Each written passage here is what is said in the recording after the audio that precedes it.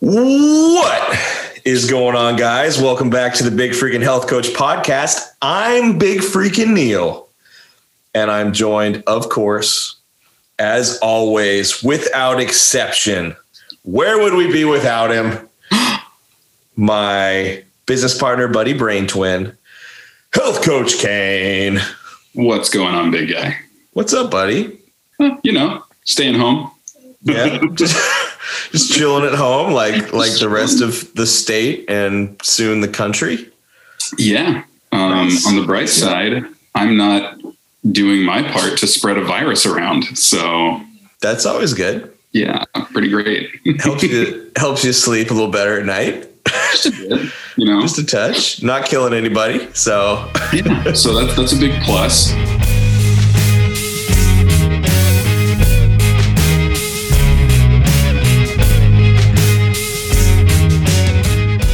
And dude, now that we moved to a house and we're out of that apartment in downtown Seattle, I got a pretty sweet setup in my garage now. So these Zoom sessions are going really, really well. Cause that's awesome. Fit my whole gym in the frame and yep. You can see their apartment really well, their house. Yeah, it's so easy. It's pretty much just like being there, only without germs. Yeah, man. I do so many of my remote coaching that way too, just on Zoom. It's really easy to at first there's that weird disconnect of you're used to being there face to face in person. And then now it's a screen, but I don't know how you feel about it, but within the first 10 minutes of my first appointment, I just sort of settled into a groove and it felt normal. It felt like I was there pretty much. Super easy. Really the only difference, especially this past year where we haven't really been able to touch people for physical cueing for anything. Yeah. It's not we're losing out on that much. Yeah. And the conversation is still the same. The feel's pretty similar. The only difference that I've had so far is being oh, hey, can you turn 90 degrees or put the camera over there so I can see this particular thing about your form? Yep. And, dude, piece of cake. It's been awesome. Piece of cake. Plus, I've got so many more pets of my clients now that they're at home. Dude, isn't that the best? That's the best too. When we are able to do house calls as well, is the house calls with the clients that have puppies. Yeah. Oh my God. I don't know if you have any of those, but I have a couple and it's the best. I have this one client that have a young golden retriever. Is it a golden retriever is a yellow lab? It's short haired either way. So I'm bad at dog types. I have a Chihuahua. They're really easy to pick out. Yeah. But it's just the sweetest, mellowest dog. And it just comes out there and looks like, hey, you guys working out? That's pretty cool. One of my clients just recently adopted I think it's an American Bulldog mixed with a pit, but it has the short, stubby legs of a smaller pit, and then sort of the wide barreled chest and wide face of an American Bulldog. And it almost looks like an English Bulldog, the same sort of build. And it is just the sweetest thing. Perfect temperament, not hyper at all, just chill, just kind of wanders around and hangs out with you. Oh, it's the best. It's the best. I need a dog, dude. Yeah, you do. I need a dog in my life. You need a big, friendly, but kind of slow dog so that you can take it to the gym and it'll just sit there and wait for you. Yeah, exactly. That's exactly what I need. I can't decide. Small dogs, dude. I can't take them anywhere. They're too hyper and too beat up about everything. I feel like the only small-ish dog I would want would be a mini pit or a English Bulldog. I love English Bulldogs. Yeah. So cool. Which I don't think that's technically a small dog, but they're sort of short, They're medium, sort of stocky. They're low to the ground. Yeah. 50 pounds, but it's all just width, not height. Yeah. I wouldn't call him a big dog, Yeah, I wouldn't either. But I think if you want to wrestle with your dog, you need a big ass dog. True. I always wanted a Rhodesian Ridgeback. Dude, those are so cool. Yeah. Those are so... They fight lions, bro. Oh my gosh. I believe it. They're so cool. I love And I love the ridge that they're named after. That's so cool looking. Oh my gosh. Well, yeah, dude. I know what I'm doing later. I'm getting back on Pet Finder after this conversation. You got all the time in the world to housebreak, right? Too. Like you're going to be home. Exactly. It's the perfect time. Well, buddy, last week we did not buy each other a drink for obvious reasons. I do this week have a snack that I would like to eat for you and tell you about how it tastes. You're going to eat it for me? I'm going to eat I would like to eat for you. Do you have anything to eat or drink for me? I have a drink that I'd like to guzzle for you. Nice, dude. Aw. In full disclosure, I got thirsty like right before we started this thing and opened it. Do you want to go first? I would love to go first. So as part of my swag bag for my show, I got one of these Legendary Foods protein Pop-Tarts. What a pretty color. And the one I've already tried is strawberry. It's the one that I got from the show. And it was off the chain, ridiculously good. So today I'm trying, for your viewing pleasure, brown sugar cinnamon, which I'm going to go out on a limb and say this will probably be even better than strawberry because that sounds bomb. It does. But pretty solid macros, dude. They're 9 grams of protein, so not like super high on the protein, but it's definitely intended to be a super low carb / keto sort of snack. 170 calories, 9 grams of protein, less than 3 grams net carbs, less than a gram of sugar. So it's sweetened with sugar alcohols, which is why it says net carbs. And there's also a bunch of fiber in it, 8 grams of fiber. So it should keep you pretty full. Fats are 13 grams, so kind of high, but it looks like that's coming from almond flour, sunflower oil, and palm oil. So pretty good, clean, healthy fats, actually. So yeah, I'm pretty impressed with it nutritionally. Let's see how it tastes. And we don't have to be on the prep scale for you anymore, huh? We don't. This can be. So this could actually taste like food. This could actually taste decent, and I should be able to tell at this point. Dude, it's amazing how many of the stevia-based creations that I had on my prep diet now taste like garbage. I'm like, context, right? I'm like, oh, I can eat Splenda again. This is so much better. When you're excited about Splenda, I love it. Right? I know. So right off the bat, nice thick layer of frosting on the top, which I like. Oh yeah. Oh man, let's dig in. It's like a broy Pop-Tart. Mm-hmm. Oh, buddy. Yeah. Oh, buddy. That is good. All right. That is exactly the texture that you want from a Pop-Tart.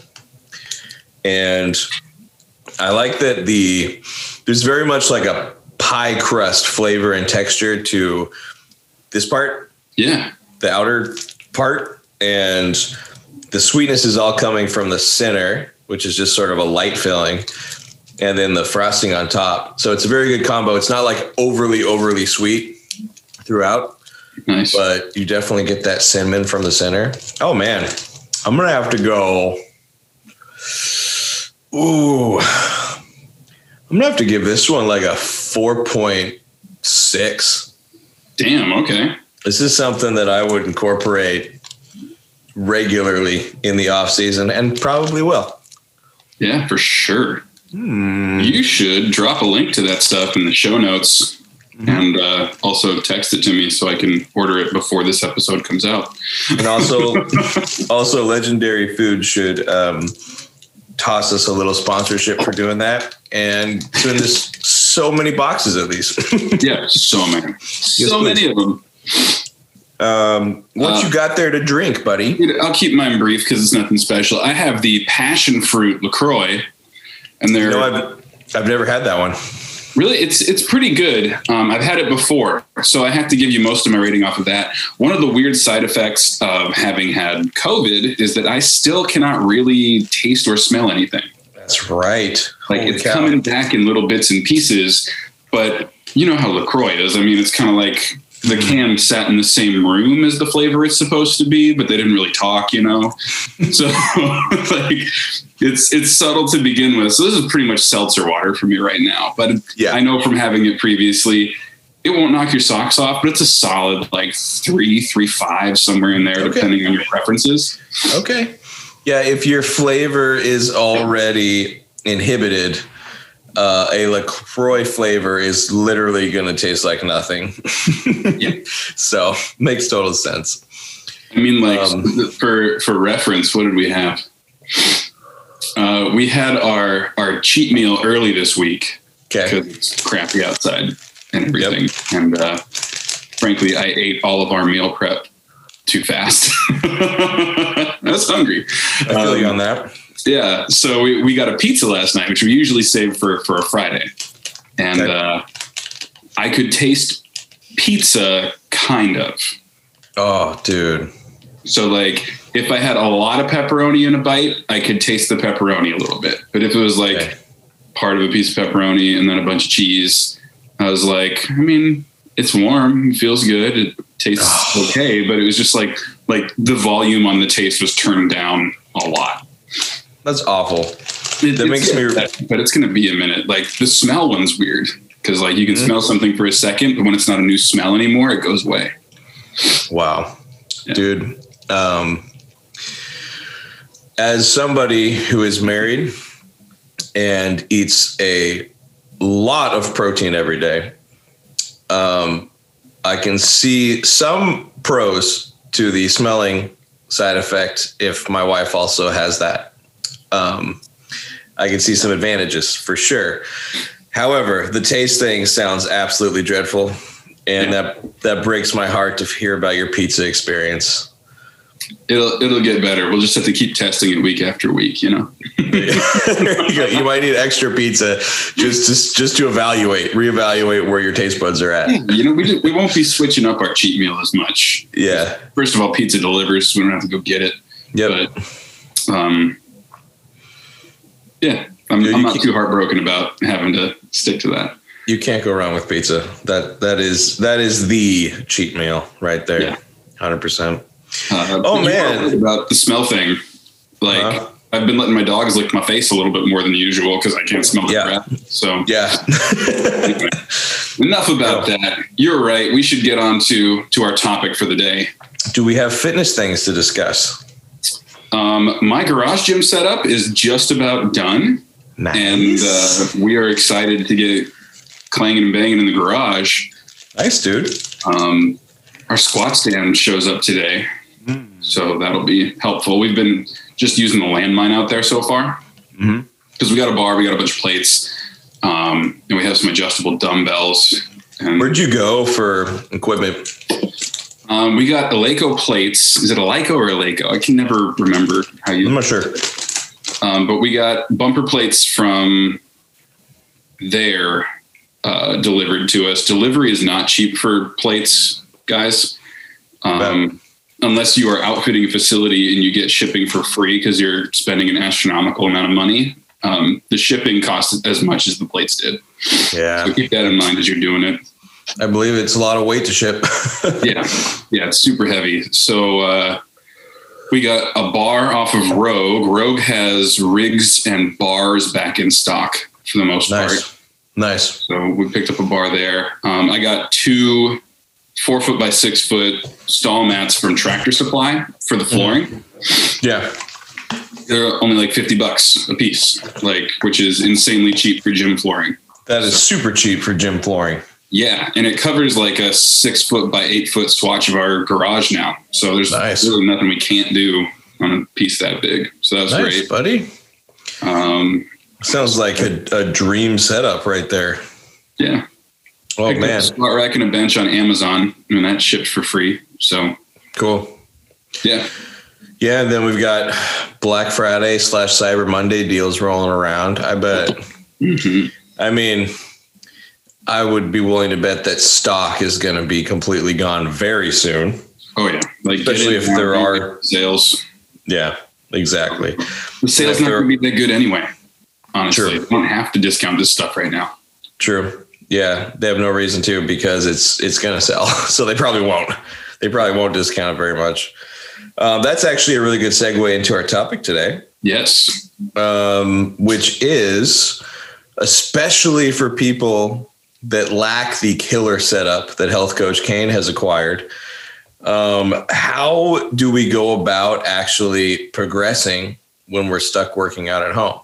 If we're doing body weight or we're dragging that old set of bands that we bought 3 years ago and never used, we're bringing that out of the closet. How do we actually use those tools to progress and not just maintain what we have or get worse, which I think a lot of people think that they have to if they're stuck at home. Right. That has been the number one question I've got, especially since this second shutdown. People just tried to wait out the first one. This time they're like, I can't just sit and wait. The last one was 4 times longer than it was supposed to be. So we're not betting on this being a short 4-week thing like it's supposed to. Yep, exactly. But they all think that they're going to lose some of their gains. They can't make any progress. And it's just not true. You just have to be a little more creative with it. So absolutely. We've outlined pretty much 9 ways that you can progress. Yep. Exercises, and they all apply to whatever equipment setup you have. So even down the line, when you can go back to a gym, these will all still be valid ways to progress your ability. Yep. Absolutely. Yeah.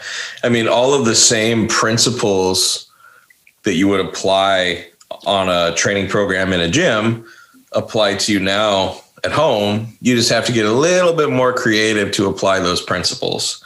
So I think number 1 on the list, the most obvious one when you're thinking about progressing a movement is to increase the load, increase the weight. Okay. So if you are equipped with things like adjustable dumbbells or bands at home, that would be as simple as grabbing a thicker band and using that for the same number of repetitions that you use with a lighter band. That's progression. You're going to improve or progress by increasing that load. If you have an adjustable dumbbell and you increase the weight by 5 pounds on that dumbbell and perform the same number of repetitions or more, that's progression. So if you don't have those things at your disposal, what are some other options for increasing load, would you say? Pretty much when it comes to body weight exercises, load progression comes down to mechanical progression. So you're at a less and less mechanically advantageous position. Sure. For example, like one that we've done videos for is the progression from the incline push-up where you have your hands on a couch or a table or something like that, down to lower and lower, getting more horizontal, closer to the floor. Yeah. You're moving a higher percentage of your body weight. You're at a less advantageous angle for you to be in a strong position. And then even from the floor, if you're already doing them on the floor, you can start elevating your feet to go in the direction. So feet go on top of the couch. Yeah. And that's even less advantageous mechanically, and it's going to be more difficult. And the load again goes up. Another way you can do that is by being less and less stable. I consider that also a mechanical change. Sure. It will be less mechanically advantageous to be on unstable surface. So you can always switch to one arm with that push up, or you can do them on something really, really soft or rounded on the bottom. and that'll increase the difficulty as well. So in that regard, I consider that a load change based on the amount of muscle recruitment you have to use. It's not technically a load change, but for the circumstances we're under, I consider it to be kind of in the same group. Yeah, I would agree. And to all you gym bros out there that are listening to this thinking, oh, there's no push-up variation that would be challenging for me. Push-ups are nothing. I guarantee. So 2 right off the top of my head that would kick my ass and do would be an archer push-up. So there's probably other names for it too, but really wide with your hands and you're coming down side to side, alternating. Okay. Yeah. It's called the archer because you end up in kind of like a bow drawn position at the end of it. That is very similar to doing just a single arm push-up. That or a pike push-up. Have you ever done those before? Dude, it's pretty much just a handstand press. Pretty much. It's a great way to do a handstand push-up without worrying about falling over and hurting yourself. But yeah, you maintain a pike position so your hips are super high, basically right over your shoulders, and then your feet are in close, and it's a shoulder press. It's a vertical press at that point. Yeah. So both variations that no matter who you are definitely going to be a challenge for you. So yeah. The next way that we can progress some things is with the number of reps that you do per set. That's also another fairly obvious one. Sure. But if you were to do, I don't know, let's say you're doing 20 push-ups for 3 sets. If you were next week to do 21 push-ups for each set, you've progressed. Absolutely. And that's a really, really simple way to do it that doesn't require a whole bunch of thought and creativity. Like just if you did 20 this week, try to do 21, 22, 23 next week, and you'll continue to make improvements for sure. Mm-hmm. That kind of brings us to a related point. In addition to increasing reps per exercise, increasing number of sets is also a way to progress. So let's say you're doing a full body circuit of 4 or 5 different exercises, and you only make it through 2 rounds of that circuit one week, and the next week you add on a 3rd round. You add on an additional set to each of those movements. That is actually a lot of progression. That's a lot more volume than what you were doing the week before. So, and you can combine those two to do progressions in total volume. Yeah. So especially when it comes to body weight exercises, sometimes it's great to go from like 3 sets of 10 on your push-up to 4 sets of 8. So each set is shorter, but you're doing more sets and more total volume in that exercise. So you can combine them and do that too. It's a little more to keep track of. So usually that's something that a coach would take care of, just because it gets a little more complicated. Sure. Yeah. And that's a good point too. Even if you're doing fewer reps per set by a couple, like from 10 to 8, if you're doing an entire additional set, you're still netting more total volume, more sets, number of sets times reps. That number is still greater than what you're doing before. Yeah. So that doesn't mean you're doing less. You're actually doing quite a bit more than what you're doing with that 3x10. So also a really good option. What else? What are some other ways?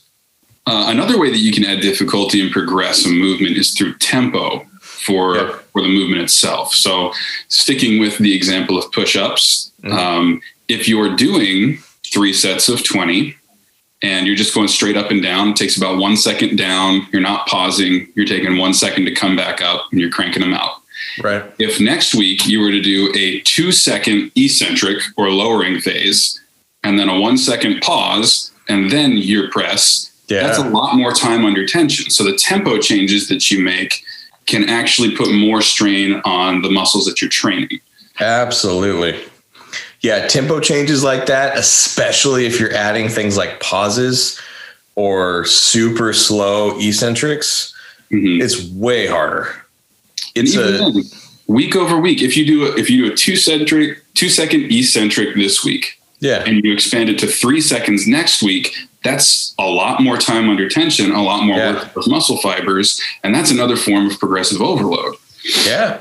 Think about the cumulative effect of that, guys. So if you're doing an entire 1 whole second extra time under tension per rep, and let's say you're doing 10 reps in that exercise and you're doing 3 rounds, that's 30 extra seconds of time under tension for that workout. That's a ton. That's not insignificant. I mean, usually it'll take you about that long to get through a set of those. Yeah. Not less. So you're kind of adding another whole set worth of tension that way. Absolutely. And it's a very time efficient way to do that. So I agree. That's a great choice. Another one that comes to mind. Sorry, go ahead. So what's next? Oh, perfect. Perfect segue. Another one that comes to mind that's sort of related would be your rest periods. Yeah. So again, to use the example of a 4 or 5 exercise circuit, if this week you needed, let's say, a full 2 minutes, 120 second rest at the end of that circuit before you went through another, next week, try to shave off 30 seconds. You're only resting for 90 seconds at the end of that circuit. And that is going to do a couple of things. It's going to keep your heart rate more elevated because it's not going to have as much time to come down in between rounds, which will, as a result, keep your intensity level a little higher. It will keep you burning more calories in a given period of time because your heart rate's higher. And just your overall perceived effort will be higher in the workout. Mm-hmm. For sure. And even then, if you were to cut it down to 90 seconds and you're still fully recovering, that's improvement for your recovery heart rate. Yeah. So even then you're making cardiovascular progress. Absolutely. Even if it doesn't feel like it's more difficult, but your rest times are shorter. I would also say that's one of the best things to work on now that will have a huge carryover once you are back on your normal program in a gym. Mm-hmm. God willing, that won't be too long from now, but basically if you're improving your recovery time with your body weight or band or dumbbell exercises, that's still going to carry over to your other exercises and your other lifts.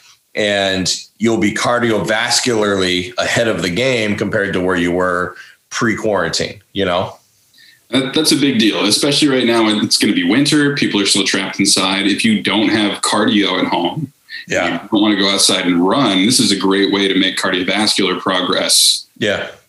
So that's a really good one. Rest periods is a really good one. Absolutely. And honestly, the weather has not just been cold. It's been garbage and just raining cats and dogs constantly. So I'm not going to lie, going outside for cardio is not a great thing right now. No, I do not want to. So this is a really good replacement for sure. Yeah. What would be another one, buddy? Frequency, workout frequency. The other thing that you can show improvement on is recovery in between workouts. So if you were doing a total body workout twice a week, and now you're recovering quickly enough that you can do a third day a week, that's a lot more sets, reps, volume, time under tension, more load throughout the week, higher frequency. Like that's a lot of improvement if you can add on another full day to your training schedule. Absolutely. Yeah. There's also just a ton of research behind frequency specifically as a way to make big improvements in terms of size and strength. Mm-hmm. It's one of the main drivers of progress, really, along with total load that you're lifting and total volume. It's one of the those big three. So if you are able to increase frequency for a given workout or a given muscle group, that's a big deal. That's not marginal by any means. Oh yeah. I tell clients all the time, frequency drives adaptation. Yeah. So whatever goal you have to create an adaptive response in your body, mm-hmm. you need to show it that stimulus is going to keep repeating and it's worth making an adaptation to meet that demand. So if you're going to be doing push-ups 4 days a week instead of 3, you're going to get a little stronger. You're going to recover a little faster because that demand is going to keep cropping up more frequently. Yep. There's also, I mean, you can find conflicting studies on both sides of the argument, but I think the general majority of studies show that you're going to see a greater rate of progression by doing, let's say 50 push-ups 3 times a week than 75 push-ups twice a week, or 150 push-ups once a week. Even though your volume's the same for the week, the frequency does make a difference. So what I've read in the studies that I've read anyway is both are true, but it depends on the application and the goal. So like for performance, frequency makes a huge difference. For straight up hypertrophy, some recent studies have been showing that as long as weekly total volume is equivalent, hypertrophy progress is vaguely the same. I believe that for sure. Which is why, bodybuilders do a lot more bro splitty stuff where you're probably hitting a muscle group once a week, but you're really destroying it with a lot of volume. You can still make tons of progress that way. Whereas if you're looking more performance-based, more healthy lifestyle-based, you're not as concerned about the hypertrophy specifically, definitely shooting for that frequency is the best way to get a consistent adaptation response. Yeah. I mean, it's definitely no coincidence that the most muscular human beings on the planet train that way. They're not really dumb meatheads. They do that for a reason. No, and anecdotally, I mean, studies aside, anecdotally, that has been shown to work really well for hypertrophy. So makes total sense. Another way that comes to mind is just overall perceived effort.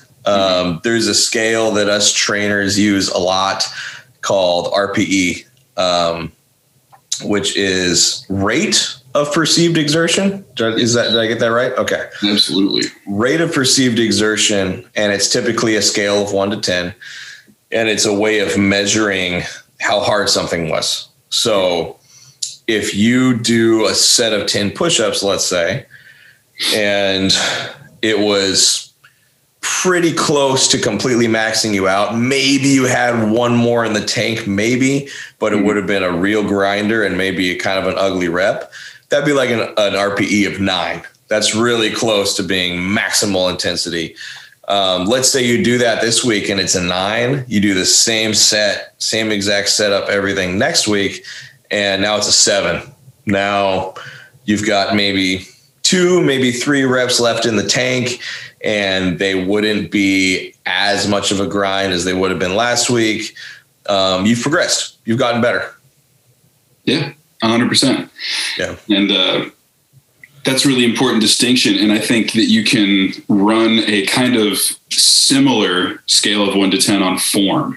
Mm-hmm. It's not technically a rate of perceived exertion thing, but if you do a set of 10 push-ups and your form is irregular or inconsistent, and then next week you do a set of 10 push-ups, and even if it feels just as difficult on your RPE scale, but your form is better throughout, I consider that some good progression too, because that leads to the other forms of progression. I love that because I think that form is such an underrated part of progressive overload as a whole. Mm-hmm. When you think of progressive overload, which just basically means progressing week to week to force adaptation, whether it's size, strength, whatever. When you think of that, you just immediately jump to, increasing weight or increasing reps. But if your form is better, like if you do the same number of reps, but your form is even 10% better than it was last week, that's a huge progression. So that's I really like one that. Of my favorite ones to see, honestly. Yeah, same. Movement mastery is very important and leads to all the other forms of progress. So seeing somebody get better at a movement, having better form, it's a big deal for a coach. And I would say arguably it's probably the safest form of progressive overload in that you're not having to increase the weight to increase difficulty. everything, you're just moving better, and that's going to drastically lower your decrease your risk for injury compared to just slapping more weight on the bar. Absolutely. I like it. Because nothing will stunt your progress more than getting injured. Yeah, no kidding. No kidding. What else? So the next two I put on here are cardio specific for those folks who rain, sleet, shine, whatever. They cycle, they run, they get out on the lake and they row when it's 10 degrees outside. Oh, crazy people. Crazy people. It's like cardio to begin with. Yeah. And then psychopaths. Horrible weather. So now we are addressing all of the psychopaths. Yes. Now that you're here, number one is, they're pretty simple. It's distance. Yeah. So whether you measure that in actual miles or in time or laps around your block, I kind of lumped all those things together. I know time isn't technically distance. Sure. Unless I'm talking about space time, but it's kind of the same thing. Whatever you're doing, do it farther or longer. Yeah, exactly. It's kind of the same thing. If you go for a 30-minute jog and then next week you go for a 45-minute jog at the same pace, that you win further just by the laws of science. Yeah. So, yeah. Cool. And then the very last one goes hand in hand with that. It's just speed. So if you go the same distance, or I guess there's a time element to speed as well, obviously, but like if you go the same distance faster, your speed improved. And absolutely. So if you run a 5K 3 times a week and it gets a minute better per mile over the next couple of months, you've made some serious progress. Yeah, that's also a really good intensity tool too, because doing something faster is arguably the best and easiest way to make it more intense, to get your heart rate higher. Yeah. A sprint is going to be harder than a jog, and it's faster. So, yeah, I like that distinction. I like that a lot. Well, cool, man. What other advice can we give people? I think that's a pretty comprehensive list of how to progress. Well, for sure. I think the kicker comes with knowing how and when to use those progressions. Sure. Because you want to progress doesn't always mean you're able to.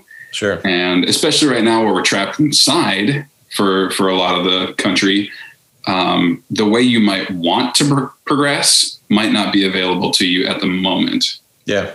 So like, sure, I would, if I only had bands and I wanted my max bench to go up, it'd be great to just keep slapping plates on a bar, but I have bands and I can't do that. So I think the number one factor to choosing a progression right now has to be availability. Yeah. In how you can progress. Agreed. So just going back through the list and listening to everything we just said, you'll know which of those options are available to you right now in the equipment setup that you have. So you kind of have to stick to your usable menu of progressions at the moment. Yeah. But the best thing about the comprehensive list we just gave is it's pretty easily adaptable to what you do have available. So I can't think of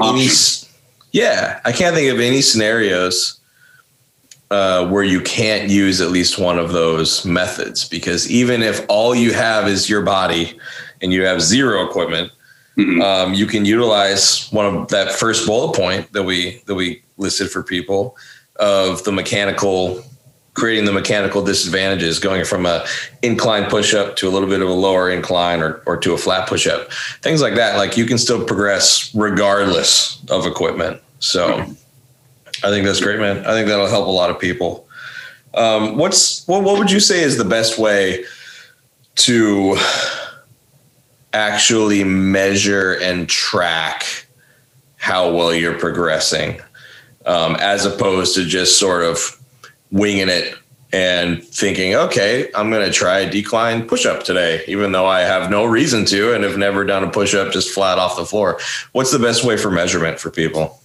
For measurement, first of all, write everything down. You're not going to remember it. Yeah. That seems like it should go without saying, but it doesn't. Write everything down. And then after you've chosen which methods of progression are available to you, you have to track your metrics specific to that form of progression. So sets and reps are usually a given, but if you don't have load, then you have to write down the tempo that you used. And you have to track that over time, and you have to measure it every time you do those so that you know you're doing it properly. Sure. Your methods of how you're going to track those things are completely up to you. If you want to count under your breath, if you want to watch a clock for tempo stuff, either one is fine. Just make sure that it's not skewable so that it seems like you're progressing if you aren't. Right. Yeah. So I think the biggest takeaway there is just make sure you, whatever method you're using, make sure you are tracking your progress. 100%. Because if you've already progressed, you're going to reach a point where you're not going to know how much more to push the envelope or where to go from there if you haven't been tracking your progress up to that point. Yeah, absolutely. And those methods can go hand in hand with your goals. So depending on what you want your end result to be right now, if it's weight loss, if it's functional strength, if it's you only have lighter loads, so you want to increase the power that you can lift things with and lift things faster. Yeah. You can do all that stuff. You just you have to know what to measure to show whether you're moving in the right direction.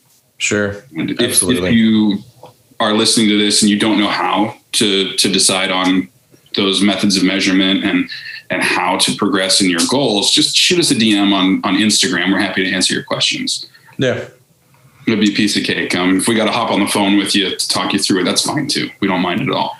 Absolutely. No big deal. We've obviously got a little bit more time on our hands than we normally do. So it's a perfect opportunity for people, honestly. For sure. Yeah, I like that you ended up at goal setting, because I think that's the main thing is you need to adapt your goals to the current situation. So to reuse your example, Alex, if your main goal is to increase your max bench, you're going to need to change up your goals to make it through this period of time. That doesn't mean there can't be some carryover. So if your goal is to increase your max bench, maybe make a goal for yourself that is within the same movement pattern. Give yourself a push-up goal. Yeah. Okay. If you're a power lifter trying to increase your max, then let's try to get to 100 push-ups. That was one of my first goals in quarantine, was to get to 100 consecutive push-ups. And that will have some carryover. I mean, that will at least help you maintain some strength in that same movement system. And you can get right back to chasing those bench numbers once you're able to. But it'll be very, very, very demotivating and detrimental to your progress if you stay zeroed in on that goal that you can't really tackle 100% right now. Mm-hmm. So it's important to adapt. Right. Like for something like that is a great example of, I encourage people to find other rep ranges for a similar goal. So if your maximal strength is your goal, you can still build muscular endurance. Yeah. You can still build time under tension through eccentrics. So your stabilizers have to work really hard. You can still work on power so that you, like, let's say you can only do push-ups right now. You can do a plyo push-up and just measure how far off the ground you're getting week after week for muscular recruitment and power off of the floor. I mean, there are a lot of things you can do right around that goal that are sort of beneficial, like you were saying, but you might need to get creative about which parts of that strength speed spectrum you're working in so that you can support your overall goal. Yeah, man. I think that is a pretty good place to wrap up. I mean, that's I would give one more piece of advice. Yeah. Be patient with your rate of progression. Okay, this is the thing that is always, whenever I give a client an 8-week program of them doing the same workouts for 8 weeks, the initial reaction is always, wait, really? Like the same thing for 2 months? And it's like, yeah. I mean, progression takes time, adaptation takes time. So if you're doing 3 sets of 10 push-ups this week and the RPE is like 9 or 10, you're not going to be doing 3 sets of 20 next week. No.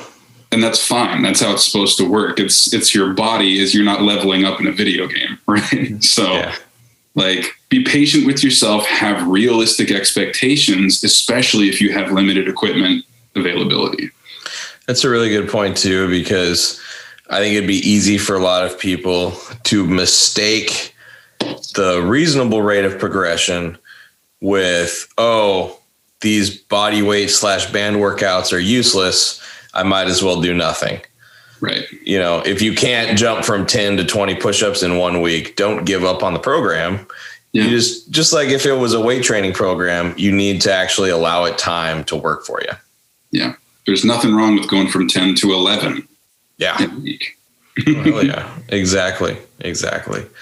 Well, cool, man. I think that is the ultimate guide for anybody looking to actually progress while they're stuck at home.